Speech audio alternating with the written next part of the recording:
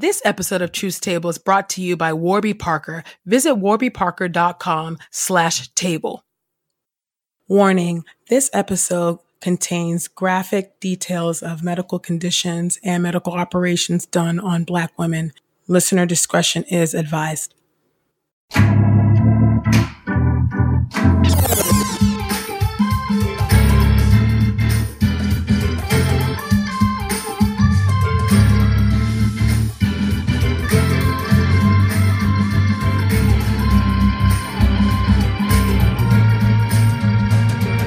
Hey y'all, welcome to Truth Table, Midwives of Culture for Grace and Truth. I'm Ekemini. And I'm Christina. This table is built by Black women and for Black women. So welcome to the table, C. How you doing, girl? I am doing good. You know, there is actual sunshine out today. Can you believe that? Come on, somebody. And I'm telling you, I'm really happy. I need all the vitamin D in my life. So I am very grateful for the sunshine. I even went to Payless. No plug to Payless. But, they've got all the stores are closing in the country. So I decided to buy a pair of sandals, thinking that would make spring come faster. So we'll see. I'm shopping my way prophetically to a new season of the year. How are you doing, E? How are you doing? Oh, I'm good. The sun is shining. I'm happy about that. I'm starting to see bugs come out. I don't like bugs, but it's a good sign that it's warming up. So I'm okay with that, I guess. I went to the gym this morning. It was packed. I was like, okay, so it's getting warmer. People coming out a little bit more. So I'm good. I have no complaints. And Michelle is not here. But if y'all were watching the Finding Justice documentary on BET, you most likely saw Michelle on that documentary with all her activism and what she's doing to liberate our people. So lift her up. Keep on lifting her up. Keep on praying for her work and really for the liberation of our people. So as usual, though, we never leave y'all without. We are still in the You OK Sis series. Man, and I'm telling you, there's been a reaction to it already. A huge reaction. I didn't really expect that, but hey, it's happened. The sisters are activated. And so on the table today is the topic of medical apartheid. And I am honored to bring our guest to the table, Harriet A. Washington. How you doing, sis? Welcome to the table. Thank you so much, Ekemini. I'm very pleased to be here. Yeah, I mean, we are honored to have you here. And y'all, just in case you don't know about Harriet A. Washington, let me tell you a little something about her, okay? Or a lot of something, I should say. Harriet. Run it down. Because, Black women, we doing all the things, okay? So Harriet A. Washington wrote Infectious Madness, The Surprising Science of How We Catch Mental Illness, while the 2015 to 2016 Miriam Shearing Fellow at the University of Nevada's Black Mountain Institute. She is a science writer, editor, and ethicist who has been a research fellow in medical ethics at Harvard Medical School, visiting fellow at the Harvard T.H. Chan School of Public Health, a visiting scholar at DePaul University College of Law, and a senior research scholar at the National Center for Bioethics at Tuskegee University. She has also held fellowships at Stanford University, holds a degree in English from the University of Rochester, an MA in journalism from Columbia University, and in 2016 was elected a fellow of the New York Academy of Medicine. She is a lecturer in bioethics at Columbia University. Miss Washington has written widely for popular and science publications and has also been published in refereed books in journals such as Nature, JAMA, the American Journal of Public Health, the New England Journal of Medicine, the Harvard Public Health Review, and the Journal of Law, Medicine, and Ethics. She has been editor of the Harvard Journal of Minority Public Health and a guest editor for the Journal of Law, Medicine, and Ethics. Her book, A Terrible Thing to Waste, Environmental Racism and the Assault on the American Mind, will be published in July 2019. And her other books include Deadly Monopolies, The Shocking Corporate Takeover of Life Itself and the Consequences for Your Health and Our Medical Future, and A Medical Apartheid, The Dark History of Experimentation from Colonial Times to the Present.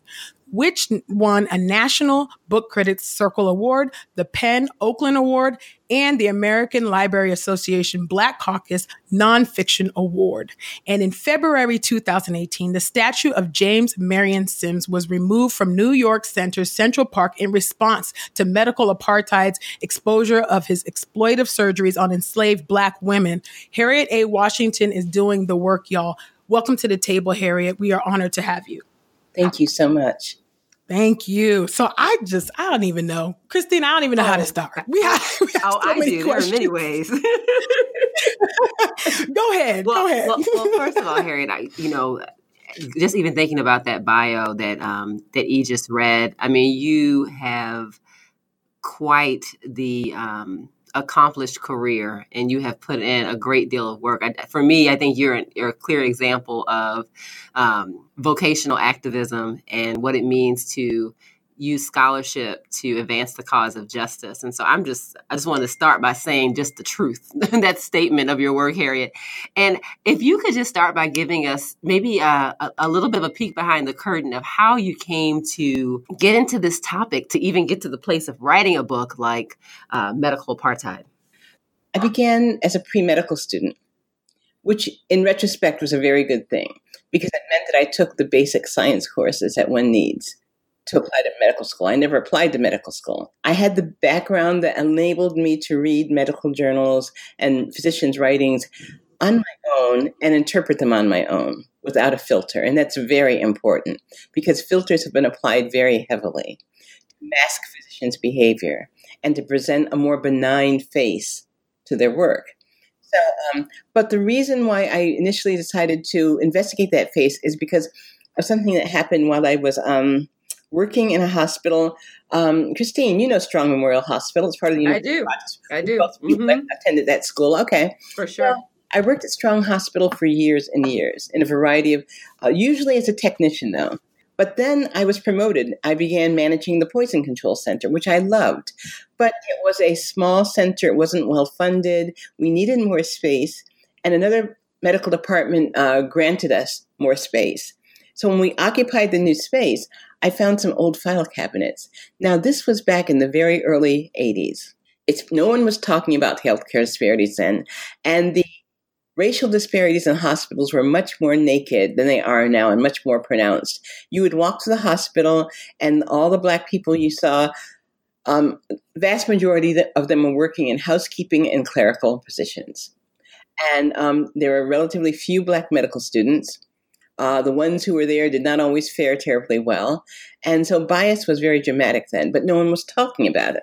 So I went into their new space and found an old file cabinet, decided to empty it out and use it. But it had files in it. The files were old. They were dating from the early 70s. There might have been some from the 60s, I'm not sure, but early 70s. And kidney transplantation was then a novel technology. And these were from people who had been considered for kidney transplants. Being the nosy person that I always have been, I read every file. And as I read them, I was chilled, because I had noticed immediately, you couldn't help but notice the files were very thick. You open them up, they were thick because these are people who were candidates for transplant, and they had not only their vital signs and medical progress recorded, but they also had a thick social profile, and the social profile was basically intended to bolster their case, to prove that they had insurance coverage, that they had close family and social support that would help them through this process, which was then, of course, being new, much more risky. And so part of the selection process was, do you have a family or money who will support you? You have the funds to afford the treatment. Okay. So the thick files documented all that. The thin files were basically empty. And I couldn't help but notice that the thin files seemed to be those of Black people. And I thought, this is shocking. What again, a naked disparity, a very dramatic disparity. So I began reading them. And these two files I looked at in detail. The ones I remember were a Black gentleman and a white gentleman, around the same age. Both were retired, both were insured. So they had the funds for the procedure. Both had families that they were connected to. So they would have social support. But the white gentleman's file was thick, full of documentation. The Black gentleman's file had a single page in it. On the social profile, somebody had written Negro and underlined it.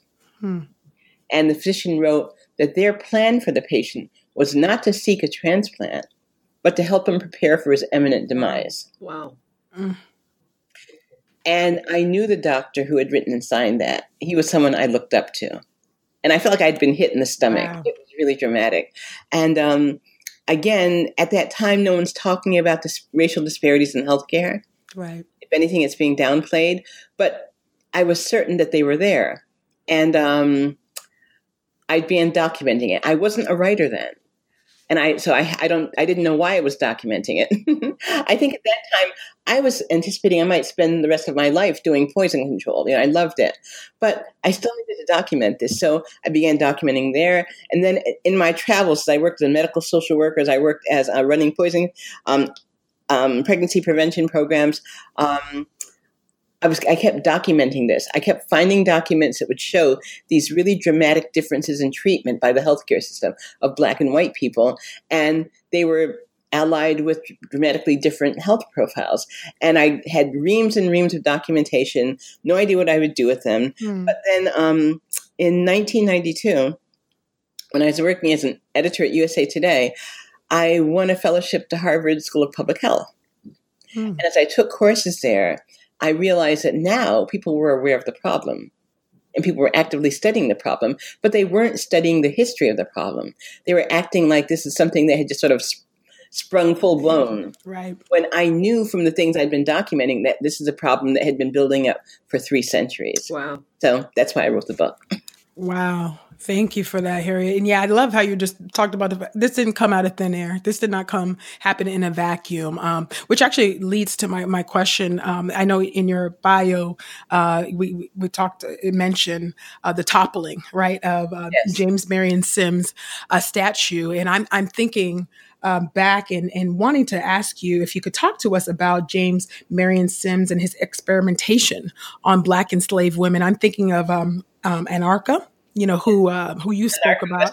Yeah. Yes, and who had I could be pronouncing this wrong, who had vescovaginal fistula. Can you speak to us about, was that correct? Is that how, I hope I pronounced that right? Right, yeah. Okay, yeah. And so can you speak to us about his experimentations and talk to us about Anarcha and just what he, just things that he did, the sadistic things the way I phrase it is sadistic things that he did to enslave women. Oh, I think they qualify as sadism, definitely. I'd be happy to. Dr. James Marion Sims is important, not because he was a rare, unusual monster. He's important because he was so typical. What he did was perfectly consonant with medical practice during his time, and even in some circles today in this country. So he's important because what he did was the average abuse. And by that I mean that I'll talk in a minute about the things that he did. Sure. But it's important to understand that there were no gynecologists during his time. That term hadn't come into use yet. But they had women's doctors, people who focused on the health and disease of women. All these doctors perfected their reproductive surgical advances using Black women or mulatto women. They used to always make distinctions, but they were all enslaved women of color. Right. They used these women because, unlike white women, these women could not say no. This is really not in contention. Even white historians of the period agree to that. That's why Black women were used, because you could force them into surgery. They had no will. They had no right to say yes or no. No one asked their opinion. And if they fought back, they could actually be killed for that. So they had no recourse. And what Dr. Sims did was, there was a terrible complication of prolonged fruitless childbirth during the Victorian era. Terrible. Yeah, resulting in openings in the genitalia between the vagina, rectum, and urethra, and terrible condition. It meant that the women were incontinent of urine, sometimes feces, constant infection, constant pain. They would smell, and they would be social pariahs, essentially. For Victorian women, this meant that they suffered a social death. Right. If you read in Victorian novels, sometimes they will allude to some poor woman who's kept up in the attic or in a back room who could never come out into society. That woman often had vaginal fistula. Wow. And these women acquired this disease because there would be a prolonged childbirth, during which they were not successful in bringing the baby through the pelvis, and the prolonged pressure of the baby's body onto the tissues over the pelvis would cause them to die and fall away and become necrotic. Now, that happened to white women, but it happened much more often to enslaved black women. James Marion Sims was very quick to explain to people why. Because enslaved black women, he said, were essentially whores. They were sexually profligate Jezebels who would have sex with anybody, always eager to have sex, and most other Victorian doctors agreed heartily with him. And also, they were dirty. They were not clean. And also, he didn't explain why, because of course he could not explain why. It was not logical. But he also said it was also because they were stupid and ignorant. He said, whenever you find stupidity and ignorance, you're going to find diseases like vesicovaginal fistula. So he blamed these slave women for their own condition. But the interesting thing is, you know who was really guilty? You know who the condition should be blamed on? I imagine. I have a guess. Yep. Slave masters. You can guess, right. Caused by enslavement. Because number one, the slave diet, as Kenneth Kippel writes in his books, and there are other historians that document this, the slave diet was a starvation diet. You know, you see the movies. Yes. They see the big White House and the slaves planting their own vegetables. That almost never happened. Right. These slaves were given offal, didn't have access to vegetables very often. They actually were on a subsistence starvation diet, and it was an unvaried diet. And so nutritional deficiencies were rife among slaves, including vitamin D deficiency. Vitamin D deficiency causes rickets, and it also causes a rachitic pelvis, a flat, shallow pelvis, and the baby's head would be too large to pass through it. These women had bone deformities caused by starvation that made them unable to give birth normally. The other factor was that these black women gave birth 3 years younger than the average white women. You ask a white doctor, you ask a slave master why that was, and they'll give you the same old song about these women are sexually reckless and promiscuous, and that's why. No, these women were forced into sexual relations early because slave masters profited from the birth of these children. These children became their property. Even the children that they themselves fathered became their property. So Thomas Jefferson wrote, I consider a slave woman who gives birth every other year as profitable as the best worker on the farm.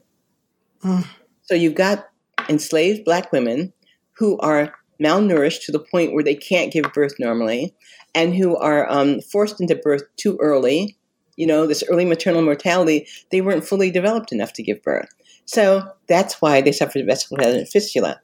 Now, when they suffered it, Dr. Sims said he was going to cure it, but he was not interested in, there was some interest in curing the black women because from the perspective of the slave owners, the black women, vesicovaginal fistula was a disaster because they couldn't work. Right. So they did want them treated, but, you know, they were only going to use black women because you're not going to use the white women for that. Number one, white women could say no, which they did. And number two, the Victorian era, women were put on a pedestal.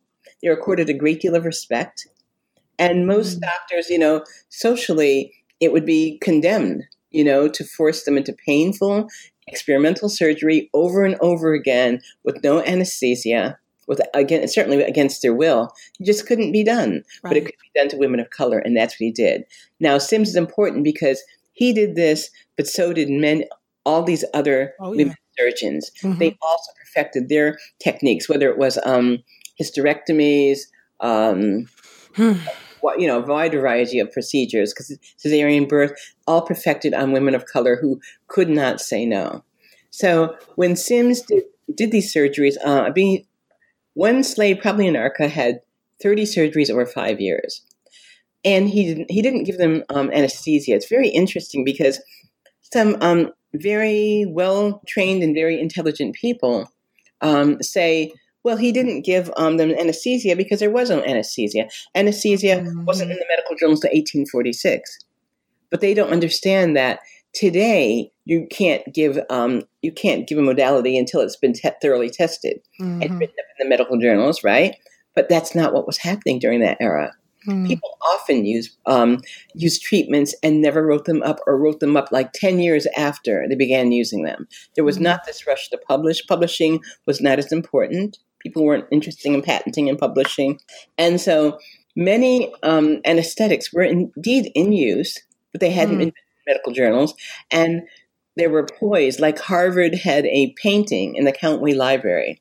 When I was at Harvard, I used to pass that painting every single day. And the name of the painting is First Operation Under Ether.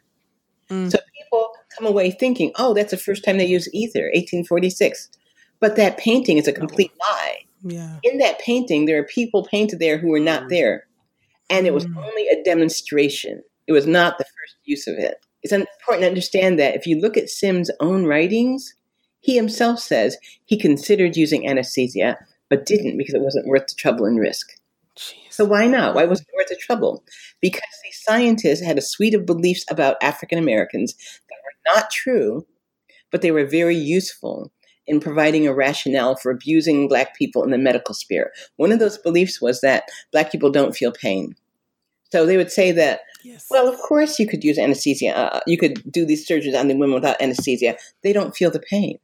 In fact, a very inaccurate article ran in Harper's a few years ago. They asked me to respond to it. I responded, then they wouldn't print my response. My response was basically, this is full of falsehoods, But in that article, they had physicians saying, well, you have to understand it probably wasn't that painful. I'm like, oh, really? Let's see you try it, with your daughter or your wife. We'll see how painful it is, There you But go. how can you say in 2017 that it wasn't that painful? So anyway, that's essentially what Sims did with these women.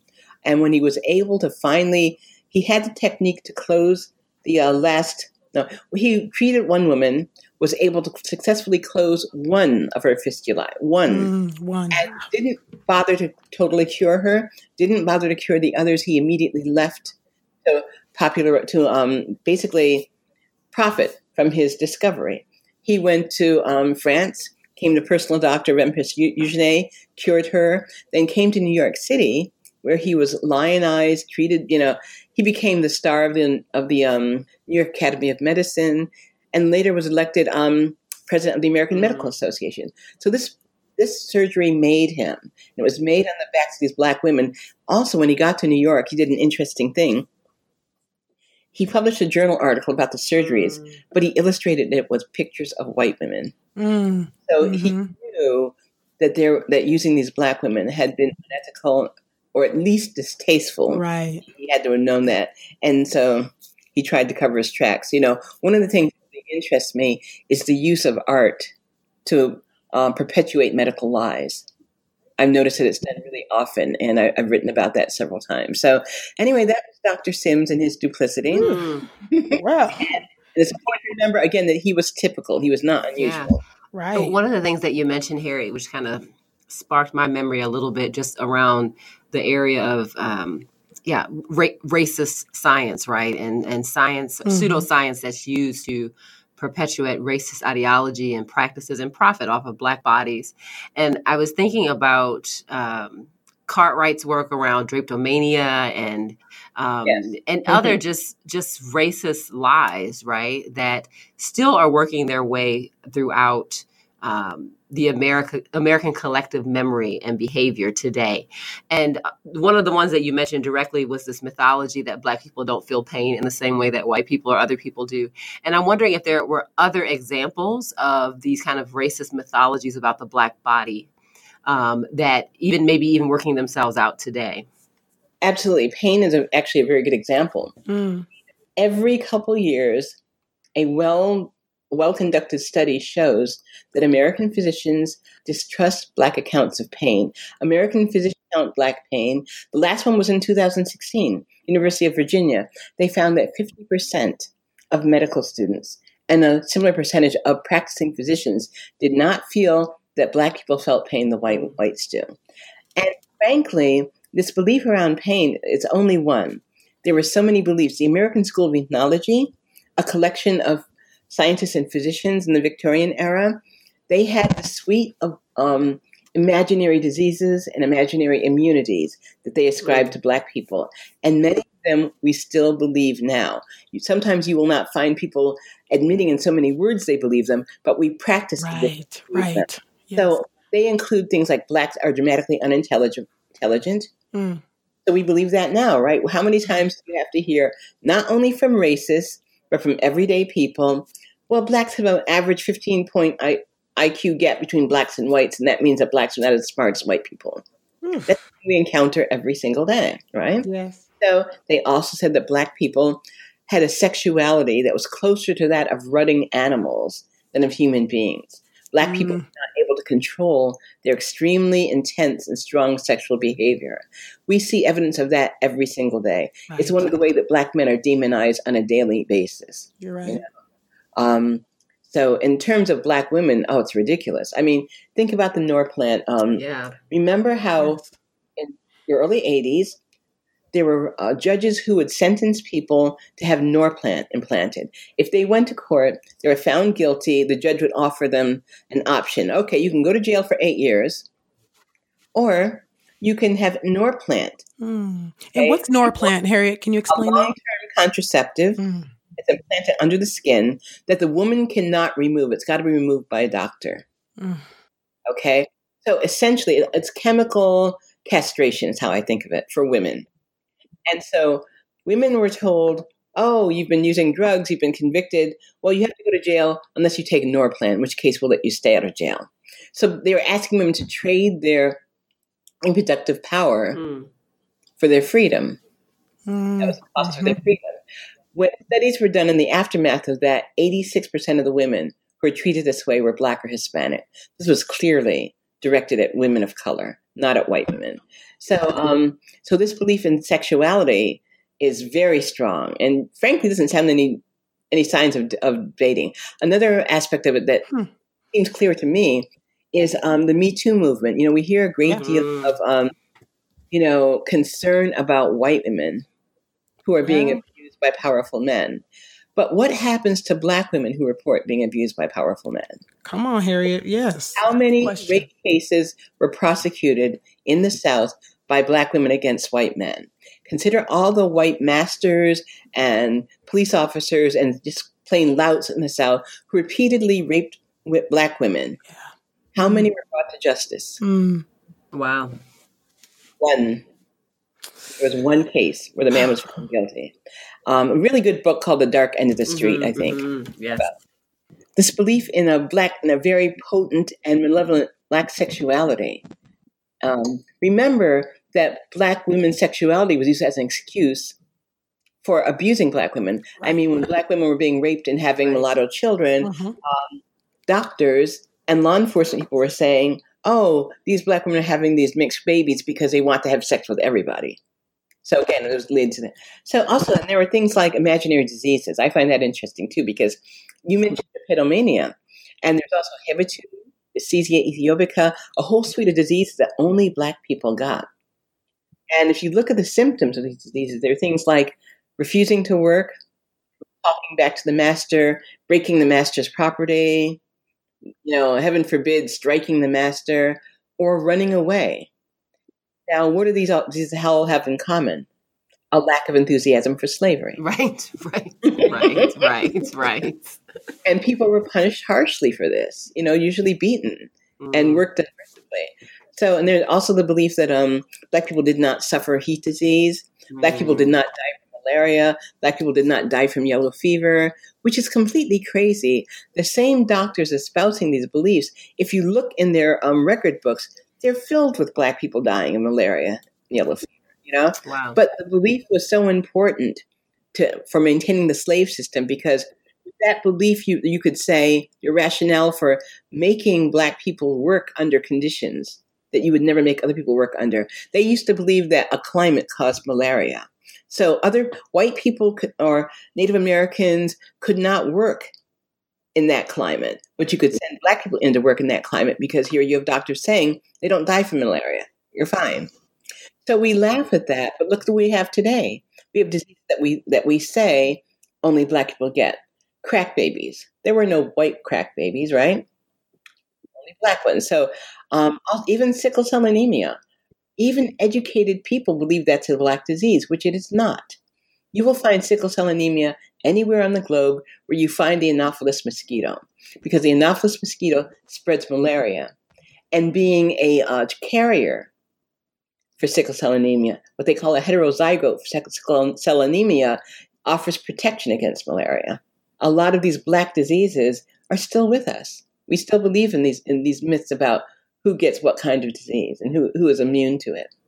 Wow. Ooh, well, thank you for busting that myth for us, Harriet, because I think the reality is that many of us have bought into that myth and that lie that sickle cell disease is a Black disease. I know that I certainly have. And I know that it's what we've been told, right?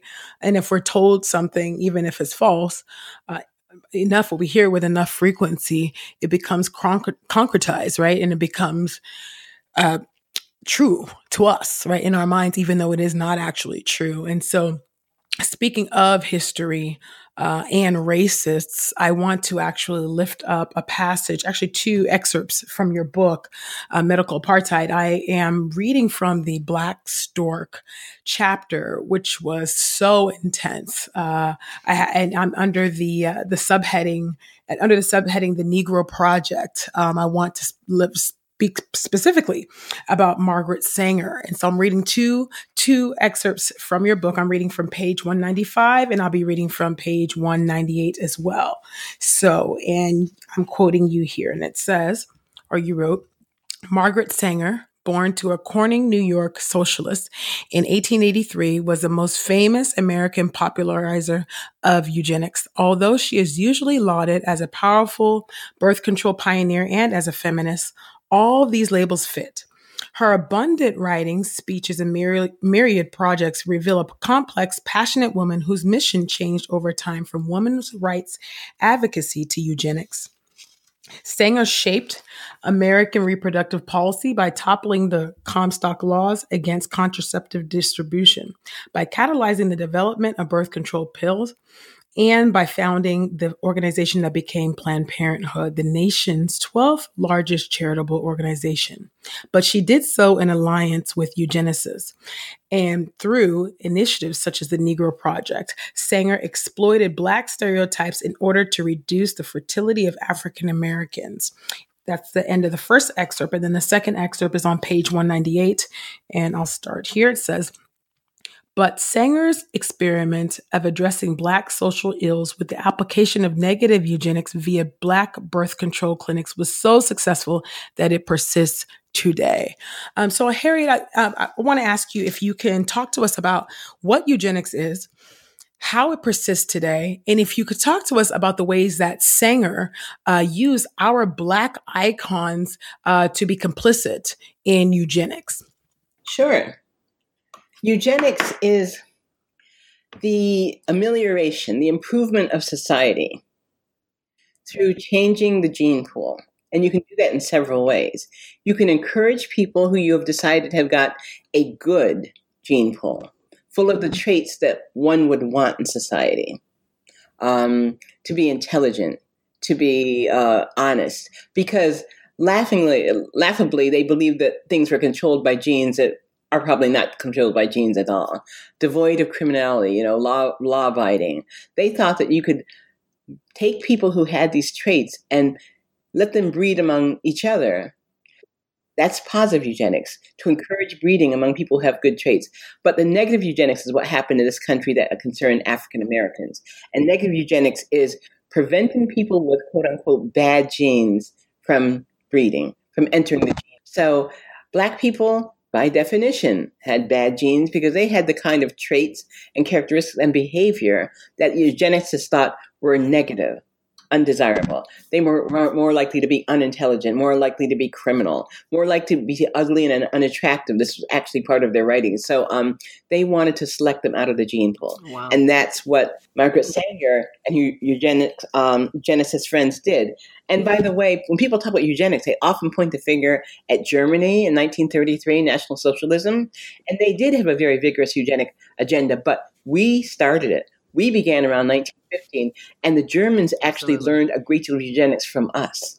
our scientists sent them journal articles showing how we made sure that Black people, for example, could not intermarry with white people. And anyone who had made it with a Black person would actually be removed from the quote-unquote white gene pool. So, and the Germans used to brag that, our policies are a lot more liberal than the ones in the U.S. We'll allow somebody who's 1/4 Jewish to be a German, for example. But you have a 1-drop rule, and any Black compliment is enough to take someone out of the white pool. So that's eugenics.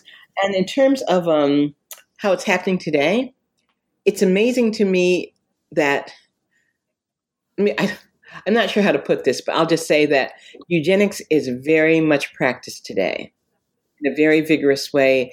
And I think we've stopped labeling that. It doesn't mean we stopped doing it. Go back, for example, to contraceptive use. Now, contraceptive use is kind of tricky because the reality is Black women then and now wanted reproductive control like everybody else. Mm-hmm. They wanted to be able to access to contraceptives, right?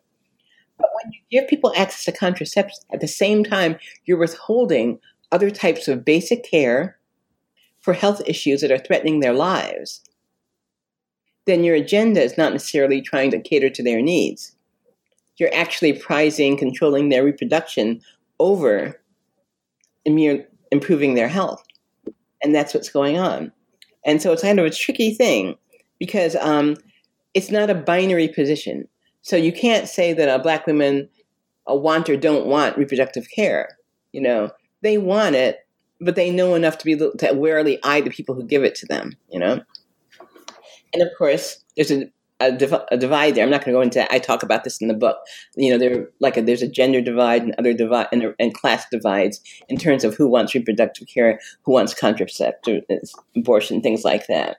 But what's really important to me is that Sanger began by targeting Black communities. She knew, it's important to remember that giving contraceptive information during her time at the beginning of her career was actually illegal. So she did not think it wise, I'm assuming, to just march into a white community and start opening birth control clinics. She went to Fisk University. She went to Harlem, where Black people were, because she wisely realized that people would be less appalled if she did it in Black communities because they would actually agree with the goal of reducing Black fertility, no matter what they thought about contraceptive itself and abortion itself. They'd be more amenable to it if it's practiced among Black people. Negative eugenics, taking them out of the gene pool. Unfortunately, the people who agreed to that and were eager to see Black people's fertility reduced included some very important and prominent Black leaders. I was really crestfallen to find out that W.E. Du Bois not only signed off on this, but vigorously promoted the eugenic agenda. So did Charles Johnson, who was then president of Fisk, and a slew whose names I mentioned in Medical Apartheid. Many influential Black leaders who were otherwise quite cutting edge were adamantly, in favor of reducing reproduction among the lower class of Black people. So the class entered into it. You had higher class Black people insisting on lower class Black people having their fertility reduced. Really, really sad state of affairs. Wow. And you see that parallel classism. Yes, I think sometimes, I don't know if you remember her, but do you happen to remember Mildred Jefferson? When I was entering school, she was the first Black woman to graduate from Harvard Medical School, and a brilliant woman. But I remember that Faye Waddleton was president of Planned Parenthood, and she was a Black woman, a very powerful Black woman, I should say, and Mildred Jefferson opposed her. Faye Waddleton is advocating for reproductive control for all women, but of course focusing on Black women as well. She's acknowledging the fact they've had less access. But Mildred Jefferson was saying, no, I don't believe in contraceptive. I think abortion is murdering a child. She was very conservative in terms of acceding to reproductive rights. And she was very adamant to it. I remember asking her at one point, But what would you say to women who say that they're just asking for control of their own bodies? And she said, a woman has already lost control of her body when she becomes pregnant. That's not even the issue. So you can see she was very much a hard liner there. We have, unfortunately, a history of some people who have actually impeded the progress of Black women when it comes to gaining control over their own reproduction. Hey, Em. Hey. I see you over there with those new glasses, girl. Where'd you get those from? Oh, I love my Warby Parker glasses. Yes, yay! I did their free home try-on, which lets you order 5 pairs of glasses and try them on. Just figure out which ones you want for 5 days, and there's no obligation to buy. But of course, once you get the Warby Parker glasses, you're going to be showing them to your friends and family. Yes. You're going to be flipping out because you didn't have to pay for shipping. You didn't have to pay to ship them back. And when you see the prices starting at $95, including the prescription lens, it's an incredible experience. So I picked the Felix, the Yates, the Daisy, and the Zelda, which had a little more like, ooh, am I like a Marvel character? Come on, Zelda. Kind of flair, you know what I'm saying? Legends of Zelda. Right, it felt legendary. But I ended up going with the Joe, and I love the Joe. I chose the rose color, so it kind of looks like, I mean, you know, it looks like hipster pink is what it looks like with some translucent things in there. But I really like Warby Parker because it was founded with a super rebellious spirit and a lofty goal of creating boutique quality at a revolutionary price point. And when you buy a pair of glasses, they give a free pair to someone in a working class or impoverished community around the world. And that means that every time that you take part in their vision of affordable accessories, they think of eyewear as an accessory. And every time you do that, you're actually giving back. So I love it. Wow. Now tell me, how can our listeners get themselves a little free something for 5 days? All you have to do, if you want to let Warby Parker know that we told you about them, then you should visit warbyparker.com/table. It's a special link just for our listeners to go and order a home try-on kit, share the experience, tweet us, let us know that you tried it on. Yes. And also make sure that if you have an iPhone, you can download Warby Parker's app where you use their brand new virtual try-on. Ooh. You can try on the eyeglasses, see the realistic color, texture, and size of each style, and all you have to do is have an iPhone X. That's kind of crazy to me that you can do all that with an iPhone, but wonders never cease. Yes. They also now have blue light filtering lenses at warbyparker.com. So I think it's totally worth it, just at the price point that it is, to try it out. And all of their frames are super high quality, and a lot of their designs are really cool. Well, sisters, get your free home try-on pairs at warbyparker.com/table. Take a selfie, tweet us, Instagram us. We want to see what you're looking like with your new Warby Parker glasses. warbyparker.com/table. One of the, famous signature studies that we think about when it comes to African Americans being targeted and mistreated through research is, of course, the Tuskegee experiment. But I've also heard you talk about how, in some ways, fixating on just the Tuskegee experiment causes us not to look at just how common and widespread the targeting of African Americans has been throughout history, and even maybe presently for experimentation. And I'm wondering if you could share with us one or two other research studies that unethically use Black folks for experimental gains. Well, I have an entire book about that. Yeah, you do. It's very hard to take out one or two. I mean, there's so many. And actually, I know that I'm in the minority here, but I also know I'm the only one who's done a book that exhaustively looks at these studies. Mm-hmm. So when I say that Tuskegee syphilis study was actually one of the less damaging studies, and actually a kind of misdirection, while you're so worried about what happened at Tuskegee, which was wrong, which was abusive, which was horrible, but it misdirects people's attention to the truly horrendous things that were happening that were much worse, much more bloody, much more exploitive, much more damaging than Tuskegee. And what I will do is I'll point out at the same time that the Tuskegee study was withholding treatment from men who were infected because the men had not been infected by the researchers in the study. Mm-hmm. They didn't have, I'm not saying that they would have done it if they'd had to, I think, but they didn't have to. They found plenty of people who were infected, so they didn't have to infect anyone. But at the same time, they were withholding treatment for these men.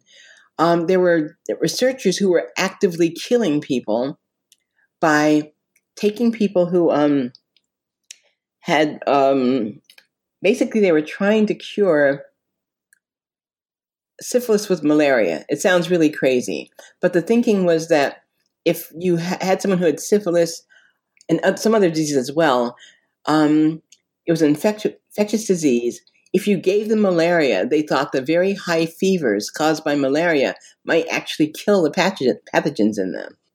It didn't work.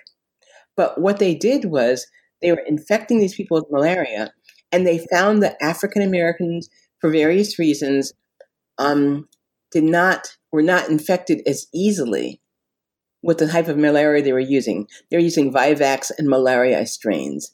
And African Americans didn't tend to get sick as easily with them. So they thought, okay, we'll use a falciparum strain. They never used falciparum on whites. They didn't use it because at that time it had a 40% fatality rate. It was a much worse disease. But they did it for blacks. And when some black people died in the experiment, their records were falsified. Wow. So they were basically killing these people. And yet you don't see a word about that. It was very hard to get details about this work that had been done. So, the focus on Tuskegee not only takes away from understanding the more widespread and horrific things that were done, the other thing that it does is that I see many studies, even now still being done, that ask the question, well, how did the Tuskegee study make African Americans afraid of medical research? Now look at the wording of that question. That's not an open question. That's a complex statement. Basically, you're assuming from the beginning that it was Tuskegee. This is done often, and that's completely illogical.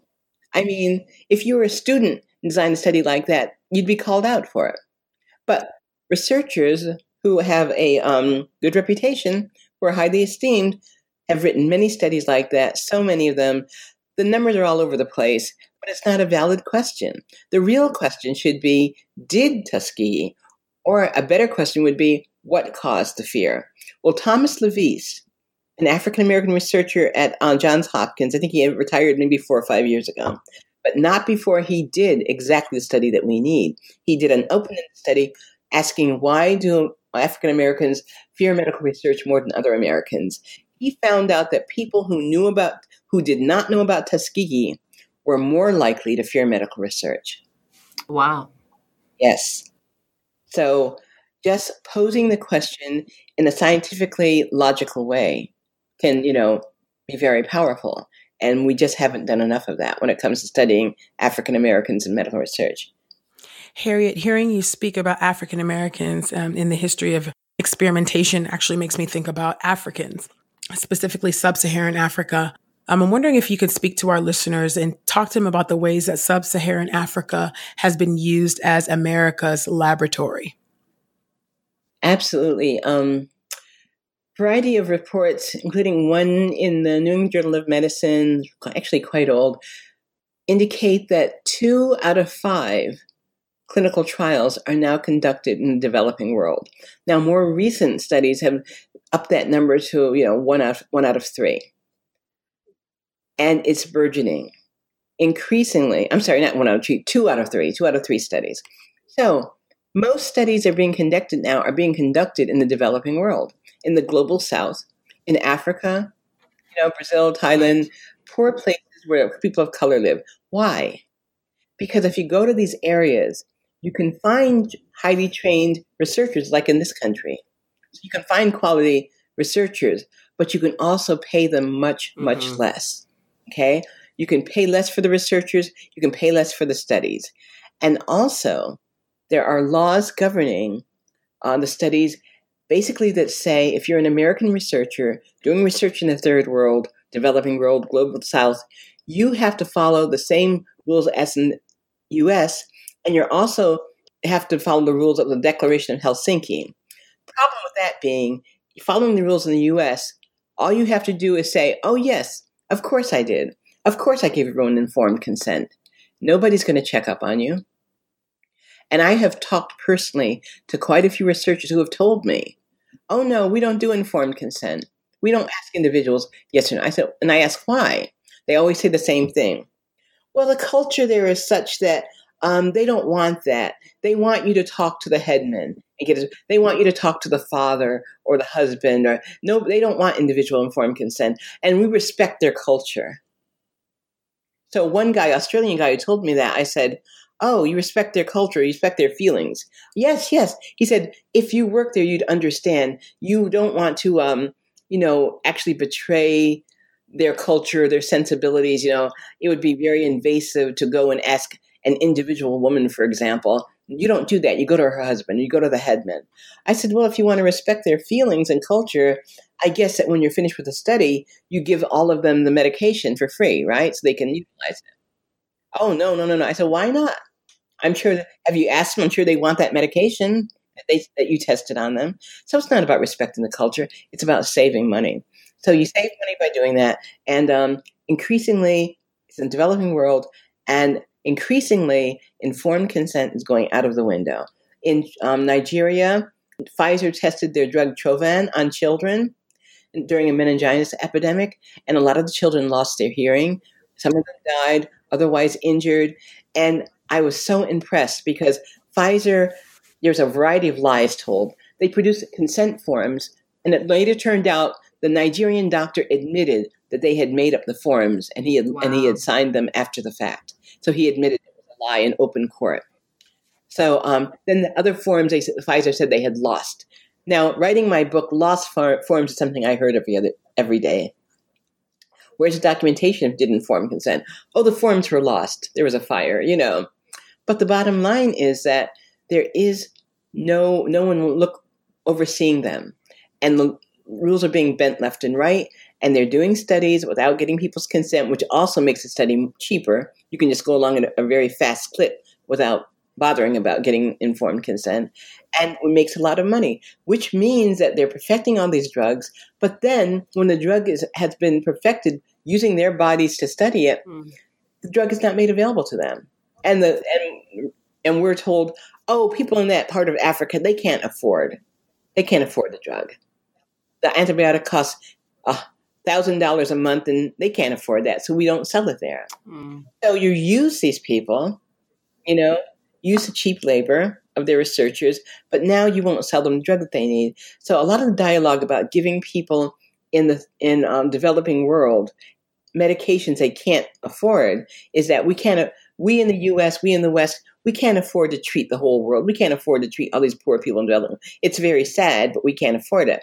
But I say they're looking at it in the wrong way. We actually are in their debt. We owe these people. We would not have these drugs if it weren't for them. So we should consider it cheap to give them the drug free after we perfected using them. I mean, so that's my soapbox. Yeah, no, it's a very legitimate one, by the way. Harriet, our series that we're kicking off our season 3 podcast with is You Okay, Sis? And we are asking this question to Black women. And it's a way for us to center them and to get us to take a moment to think about, in all the ways, are we truly okay? Spiritually, medically, financially, etc. And as I'm even thinking about our time together today, this interview, I'm quite overwhelmed. I'm like, oh my gosh. And these are things I've read and I know about, and still listening to this conversation, I'm left thinking, what do we do when we know that we're not okay, but we also feel rightfully so afraid to access the medical world in some way, shape, or form? And so I want to have you help us through that a little bit, just to offer maybe your wisdom or from your research. What do you say to African Americans who are like, no, hospitals are bad. They don't care about us. Right. If I go, they're going to tell me I have something, and at least right now I can act like I don't have anything. Right. Talk a little bit about that. There's a lot of magical thinking in a sense around that too. So can you help us with that? What would you say? I completely understand feeling that way. I completely understand it. And I'm not immune. I've been there too. I go into a hospital, I see a Black woman. I remember one time I went to the emergency department. The first thing I was asked was, "What's your welfare number?" Just the assumption, not that, there's no stigma about being on welfare, but the idea that you look at me and you think you know everything you need to know about me. That alone would keep me out of a hospital. But here's the thing: it's okay to be scared. It's a human condition, and if you're Black, it is certainly, a normal condition. It's okay to be scared. Be scared, but don't be paralyzed. It's not okay to be paralyzed. Mm-hmm. So in order to avoid paralysis, I always tell people, it's important not to be binary in your thinking. You can't think things are either black or white, A or B, 1 or 2, because that's not how life is. The reality is these institutions, for the most part, do not care about us. And if you go to them, you are going to be belittled. You are going to have a negative experience in many ways. But ask yourself, what do you want? You want to be healthy. You have a right to be healthy. You have a right to the same care as anybody else. So there are things you can do to maximize your chances of getting that. And you can get that, but you have to do a little planning beforehand. So I always tell people, first of all, realize that you're going to have that experience and be prepared for it. When I worked in an emergency department, and I always tell people, number one, don't get loud, okay? Don't get emotional. They're waiting for that. They're ready for that. What you have to do is try to forge the relationship you want between you and a healthcare provider. And one of the ways to do that is to go in prepared to try to speak to that person's desire to be a good physician or a good nurse. Because most people, no matter how biased they are, went into medicine because they wanted to help people. Most people still want to do that.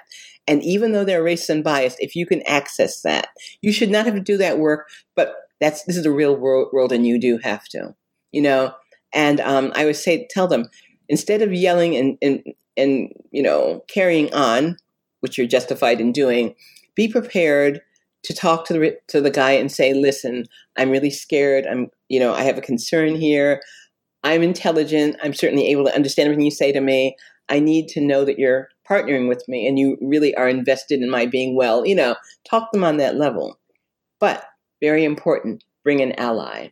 Most of us have a nurse or a medical student or a doctor or somebody who knows the healthcare system. Bring that person with you. That can make all the difference for a lot of reasons. One is jargon, which I've noticed, it's a sad thing to say, I've noticed that some doctors deploy jargon in a way. They use it strategically. And you are communicated with poorly and leave not really sure what happened or what you've been told. And having an expert with you will stem that off. Also, having an expert with you helps with socializing. Doctors and nurses get socialized. The thing is, even if they are biased and racist, they're more than biased and racist. They're also socialized as a doctor or as a nurse. So bring somebody with you who can also talk to them on that level, But so there are things that you can do, write out your questions beforehand, prepare. That's the bottom line. Prepare, and go in there with an ally. And your chances will be much, much better having a positive interaction. And remember, it doesn't really pay you to argue with a healthcare provider if you can help it. Because what you want is for that person to be invested in your care. And the way to do that is to appeal to that part of the person who still wants to be a good care provider. That's what I tell people in my family. That's what I know. And I hope that's useful to other people as well. Harriet, thank you so much for those very practical tips. The one that I know I'm taking to heart is that I would love for you to be the Truth Table's medical ally, our medical buddies. So when we go into our own individual appointments, we bring you along and we know that we're going to be treated right, So we would absolutely love that. But no, thank you. for the ways that you've actually served to empower our sisters at the table. Our hope is that they are now feel emboldened and that they now are armed with some wisdom, and that they have the confidence that is necessary to go into their doctor's appointments and knowing that they can go in and ask the right questions, the difficult questions, but do so in a way where you can win the medical professional who is actually going to be serving them. So thank you for that very wise counsel and those practical tips that I know us women at the table and our sisters can also apply as well. And so now, Harriet, this is your time to talk to our listeners, share the projects that you have going on, how they can follow your work and keep up with what you're doing, maybe access your journal articles. Go ahead and just share with them what you have going on next. Well, I have a book coming out in July about environmental racism. And I'm focusing on something that I don't think is getting enough attention. And is that, we know that African Americans and Hispanic, people of color in this country, are living in war zones. And by war zones, I don't mean only the violence, only the atmosphere of hostility and the fear. I also mean we're living in a sea of environmental toxins. We live in neighborhoods that are right next to industries that spew toxins, almost unregulated or poorly regulated. And we're living in, the whole country is full of Flints. Flint has gotten a lot of attention. I'm really glad that it has gotten a lot of attention. But the important thing to remember is that Flints are scattered to the whole country. It's not one city. It's wherever you find a concentration of Black people, you're going to find a concentration of lead, mercury, arsenic, and these things assault the body, but they also cripple the brain. And I'm really concerned about the effect it's having on our cognition, our ability to think, and on behavior of our children. So I don't see enough attention being paid for that, but we're now at the point, fortunately, where there are researchers out there who've actually quantified this. For example, one of the things I've noticed is that when you read about it in the paper or magazine, the racial aspect seems to be hedged pretty heavily. You don't often read about it being a racial issue. In fact, in Flint, it took 2.5 years until they finally began calling it, a racial issue, a problem of the African Americans. First 2.5 years, they called it socioeconomic risk. And that's what you read usually. You'll read about socioeconomic risk in cities like Anniston that are majority Black and have been assaulted by a variety of toxins.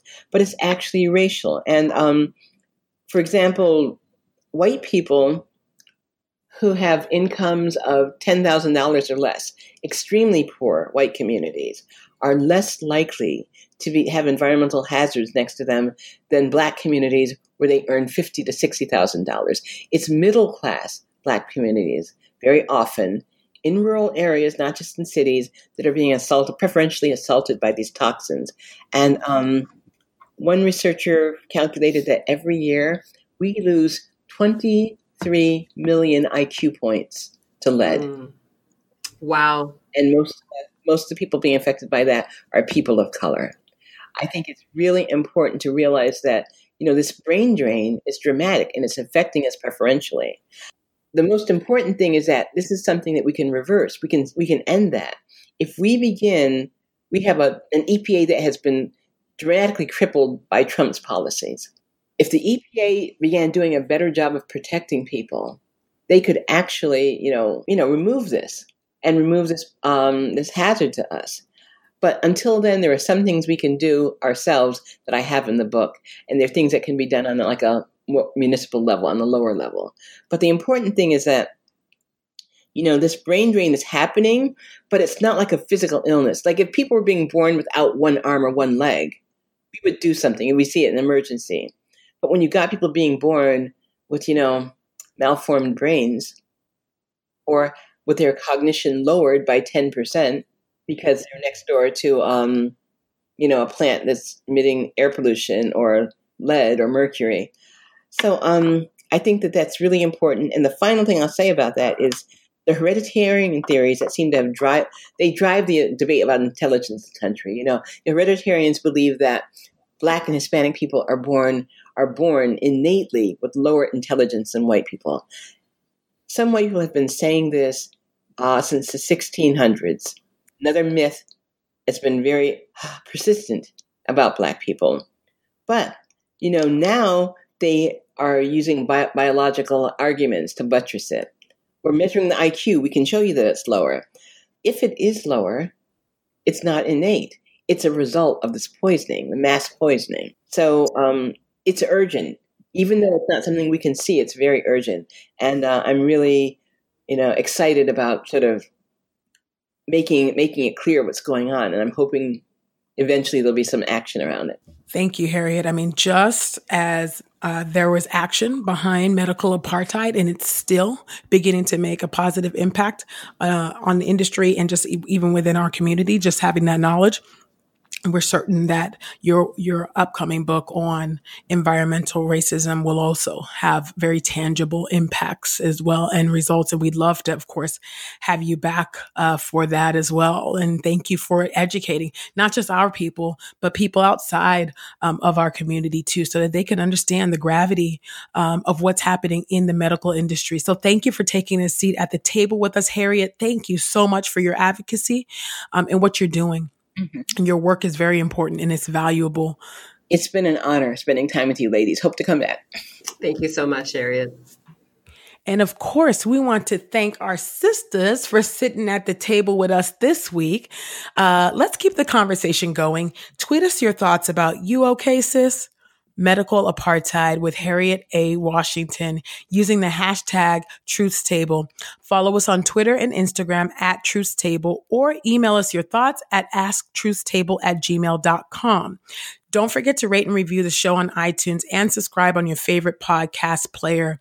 TruthsTable has a Patreon account now, so you can send us your love offerings at www.patreon.com/TruthsTable. Or you can bless us at our PayPal, which is www.paypal.me/TruthsTable. And just so you all know, I have actually offered a time of intercessory prayer on Tuesday nights from 8 p.m. to 8:30 throughout the course of this series, because we know that it's really heavy in nature. So the dial-in code and the access code are available on our Instagram and our Twitter. So please join me every Tuesday night to pray, just to have some support and some fellowship and bring all of these things to our great God. Remember that TruthsTable is made possible in part by Podastery Studios. Visit podastery.com for the highest in quality online audio entertainment. Our producer for the show is Joshua Heath. Our executive producer is Bo York, and we have been your hosts, Ekemini, Michelle, and Christina. We'll see you soon on the next Truth Table. Bye, y'all.